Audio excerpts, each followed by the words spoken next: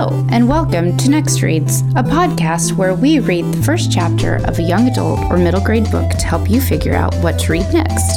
This podcast might contain language or situations some listeners might find offensive or unsettling. The North Liberty Library does not necessarily endorse any author's views, but it does support the freedom of speech and the freedom to read. I'm your host, Erin, Youth and Teen Services Librarian at the North Liberty Library. My pronouns are she and her. Welcome, listeners.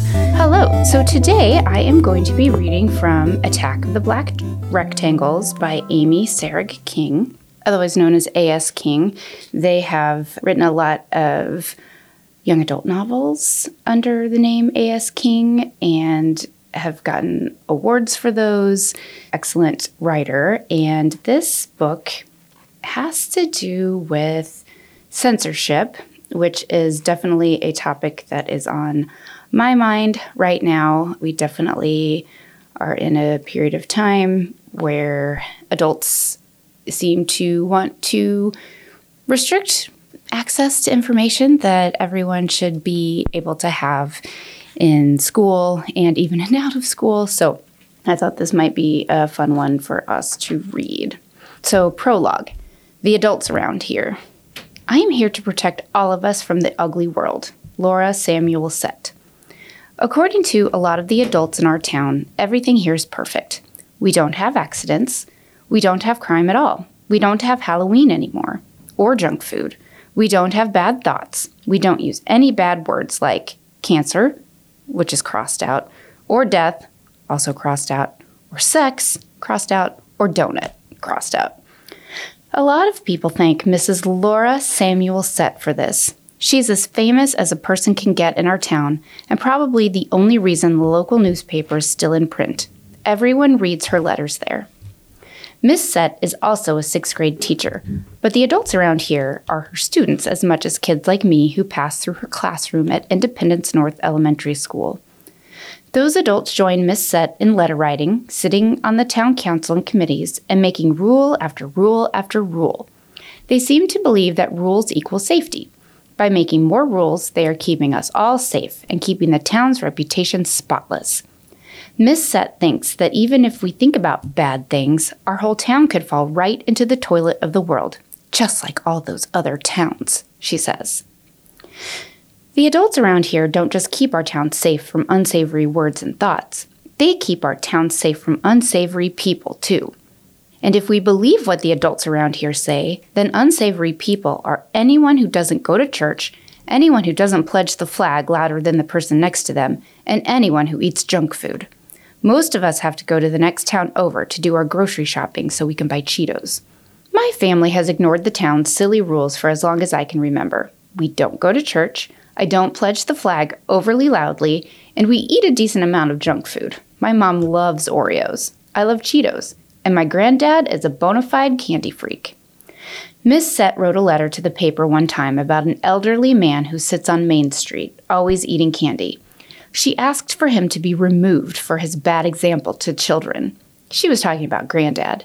Here's what he did in response. He started bringing me with him. Don't get me wrong, we eat really good homemade food and a lot of fruits and vegetables, and to get a lot of calcium and vitamins and grains and protein and all the other stuff in the food pyramid. There are much worse things in the world than junk food. Mom knows it because she works at a place that helps people grieve the death of their loved ones and helps people with cancer and other terminal illnesses. Granddad knows it because he fought in the Vietnam War. My dad sure knows it because he's always mad at something, like every single day. I just think Miss Sett and the adults around her should mind their own business. I don't think any town is perfect, and I don't think any town is in the toilet of the world. I think life is what life is, and we just have to try our best. Life is what life is, and we just have to try our best. Mac Delaney. For all I'm about to say here about her, and for all her weird rules, Miss Sett taught me to stand up for myself, and I'm grateful to her for that. You're probably confused. Yes, Miss Sett is a pain and thinks we shouldn't eat Cheetos. But also, yes, she was nice to me when I needed it most. No one is ever just one thing, and not everyone is telling the truth. That's the closest anyone will ever get to perfect. So, Chapter 1. Last year, Bot Duck Man. We were on the way to Philadelphia with the 5th grade school trip when Dennis and I made up the game Bot Duck Man. It stands for botfly, duck, and human. Botfly on account of Dennis's uncle getting one in his arm the last time he went to Costa Rica. Duck, because we live in a town with a lot of ducks, and ducks eat insects, including, we figured, botflies. Human, on account of the way Dennis described the botfly coming out of his uncle's arm, right by the elbow, and how bad his uncle said it hurt. I am never going to Costa Rica. Anyway, it's just like rock, paper, scissors, and I highly recommend it as an alternative to listening to the tour guide at the Liberty Bell. Stop it! Those were the first 2 words I ever heard from Miss Sett. She was a chaperone because the school always had 6th grade teachers chaperone 5th grade trips. Stop it, she said again, and then she moved Dennis to the other side of the Liberty Bell so we couldn't finish our Bot Duck Man tournament. I was winning. Bot beats man, duck beats bot, man beats duck.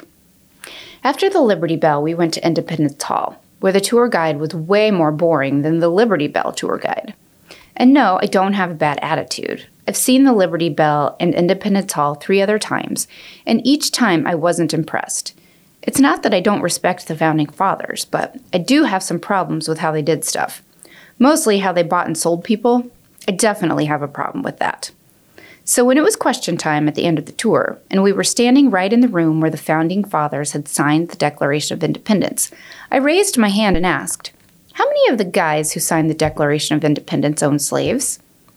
Miss Sett moved quickly toward me with her hand out.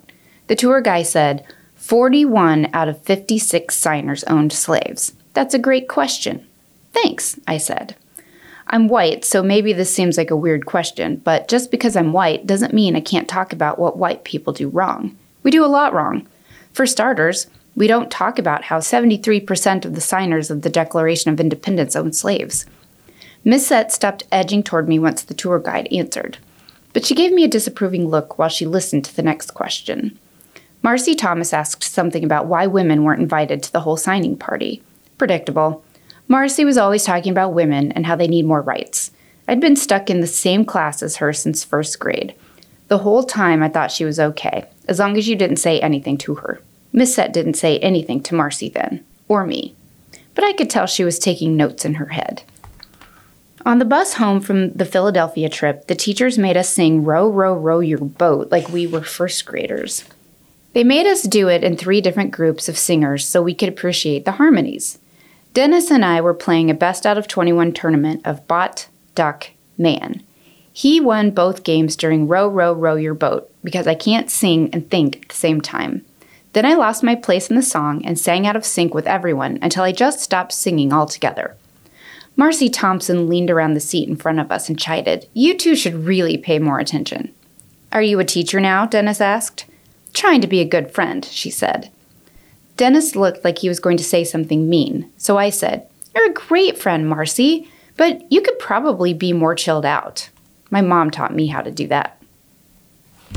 And that is the end of the chapter. So, what the rest of the book goes on to talk about, I'll read the front flap. When Mac first opens his classroom copy of Jane Yolen's The Devil's Arithmetic and finds some words blacked out, he thinks it must be a mistake. But then when he and his friends discover what the missing words are, he's outraged. Someone in his school is trying to prevent kids from reading the full story. But who? Even though his unreliable dad tells him to not get so emotional about a book or anything else, Mac has been raised by his mom and granddad to call out things that are wrong. He and his friends head to the principal's office to protest the censorship, but she doesn't take them seriously. So many adults want Mac to keep his words to himself. Mac's about to see the power of letting them out, and that is what this book is about. So I hope you enjoy it, and maybe want to check it out from the library. If not, there's a whole other host of books to be waiting for you for checkout. But thank you for listening, and I hope you join me next time for another Next Reads.